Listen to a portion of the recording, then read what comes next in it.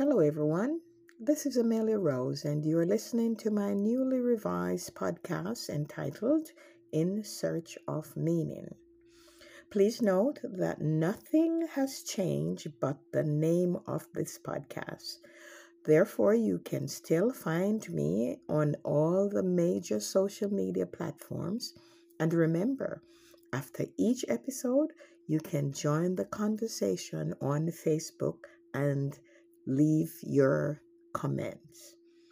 Now, I should tell you that the reason behind all of these changes had to do with the story you will hear today.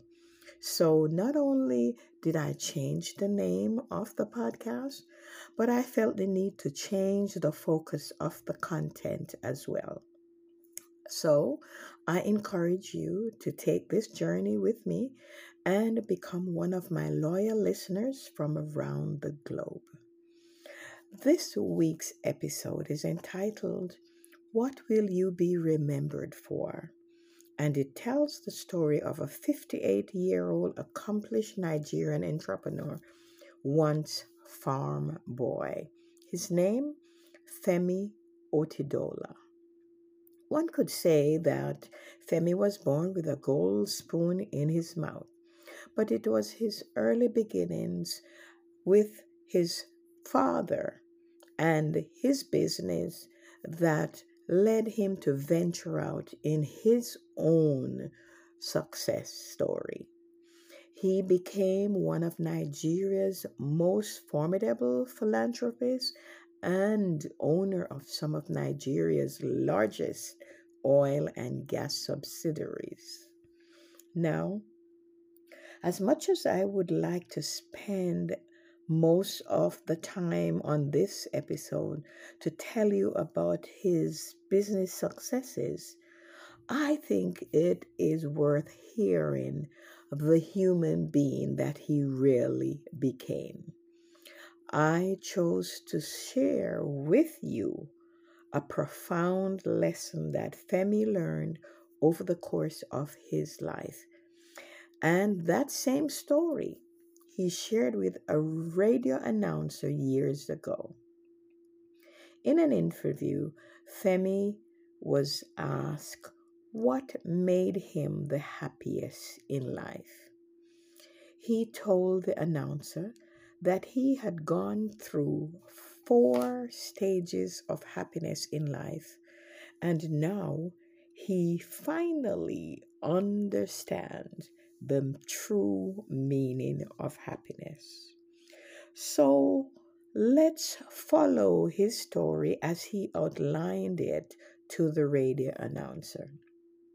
The 4 stages of his journey in search of happiness, he said, made a difference in his life. And he began with the first stage, which he said had to do with the accumulation of wealth and means. But as he spoke, he assured the announcer that at that stage of his journey, he did not get the happiness he sought. He went on to describe the second phase, where he said he collected valuables and items to fill the spaces around him. Again, he explained that he soon learned that the effects of these things he collected were temporary, and the luster of most valuable things, he said, did not last as long as the cost for them. Femi went on to describe the third stage of his search for happiness, and he said that was securing large projects. One of these projects was holding 95% of the diesel supply in Nigeria in particular, but on the continent of Africa in general. He added that he became the largest vessel owner in Asia and Africa, but quickly went on to assure the announcer that none of these things still provided the happiness he sought. Now, if you were like me, and I think you are to some degree, you must be asking yourself, what on earth will it take to make this man happy? After all, he had everything he was supposed to need at his age. He's the Nigerian version of Jeff Bezos, Amazon's founder and richest man in the United States. Well, what I can say is that if you stay tuned after a brief interlude, we will discover the secret to a farm boy's happiness.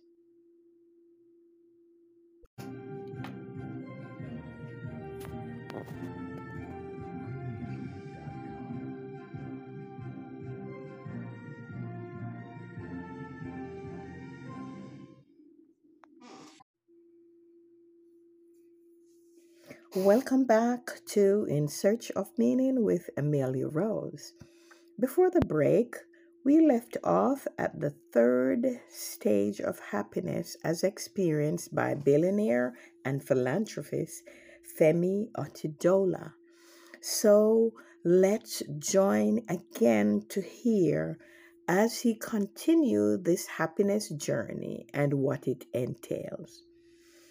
When he continued his interview with the radio announcer pressed him about his quest for happiness. So he went on to describe the fourth stage, which he explained with a story of his own. He recounted an event when a friend asked him to purchase wheelchairs for some disabled children in his city. These were approximately 200 kids in all. Of course, as you can imagine, this is a small act of kindness for a man of such worth. So he honored his friend's request and immediately bought the wheelchairs. Now, when it was time to have the wheelchairs delivered, his friend insisted that he go with him to hand over the chairs to the children. Now, this was just a small inconvenience for Femi, but being the person that he is, he again complied. At the event, Femi described having the chairs delivered to each child and watching the glow of happiness on each face. He said he watched each child sit in his and her chair, moving around and having fun with their new gift. He also described the children's glee to that of arriving at a picnic spot where they were sharing a jackpot winning. I don't know if you could imagine what that feels like. I can imagine. The billionaire went on to describe a feeling of joy inside of him, but added that something more amazing happened when he turned to leave. He told the radio announcer that one of the kids grabbed his leg and that he tried hard to free his leg only to feel the child gripping tighter. Femi went on to say that he bent down to ask the child if there was something else that he needed.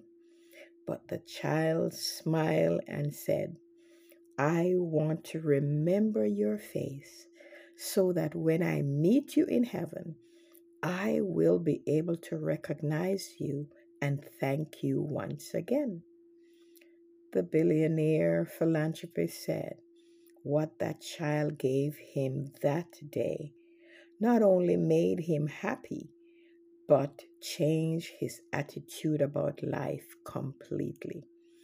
Now, he described this feeling of joy, and tears filled my eyes, and my heart was overwhelmed with joy just imagining, just visualizing that whole um, moment.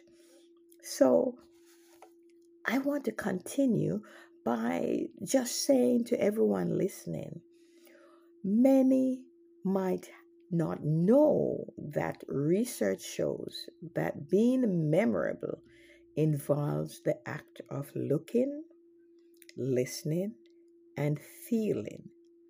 Now, whether we realize it or not, we meet people every day, and the impressions we create, be they memorable or not, are interpreted by them. So, what I would encourage my listeners to do is to understand that you and I should always endeavor to make our impressions very intentional.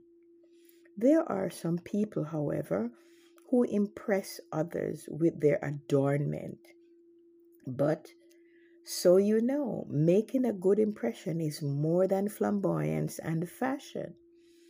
There was a study done with students and their teachers, and that study revealed that the teachers who turned out to be the most memorable were those the students found to be positive, compassionate, and having a good sense of humor.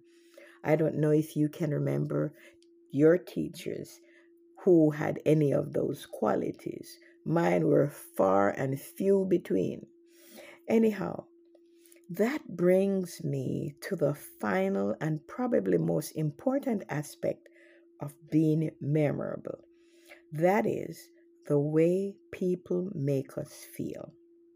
In other words, did you have any emotional connection with anyone you met or spent time with?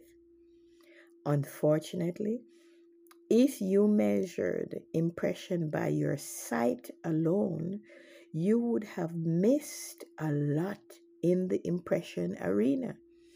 But if you have been blessed to experience a person's affective presence, you would have been left wanting more. You see, you would have felt happy and loved. You would have felt wanted so much so that when you leave their emotional space, you would be wanting to be with them again soon. This is what people remember most about others, and that's my measure of a memorable impression.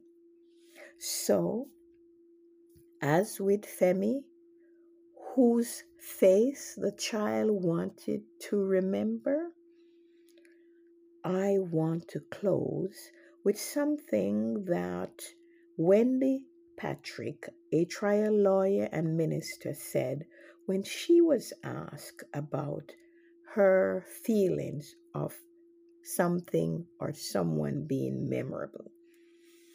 She remarked that when you are genuine rather than gregarious, others will always remember you. Couldn't have said it better myself. So, I want to thank you for listening today, and remember the new name of the podcast, In Search of Meaning. But again, nothing else has changed. So I want to remind you to join me on all the major social media platforms and join the conversation on Facebook after this and each and every episode. I thank you and I look forward to having you again next time.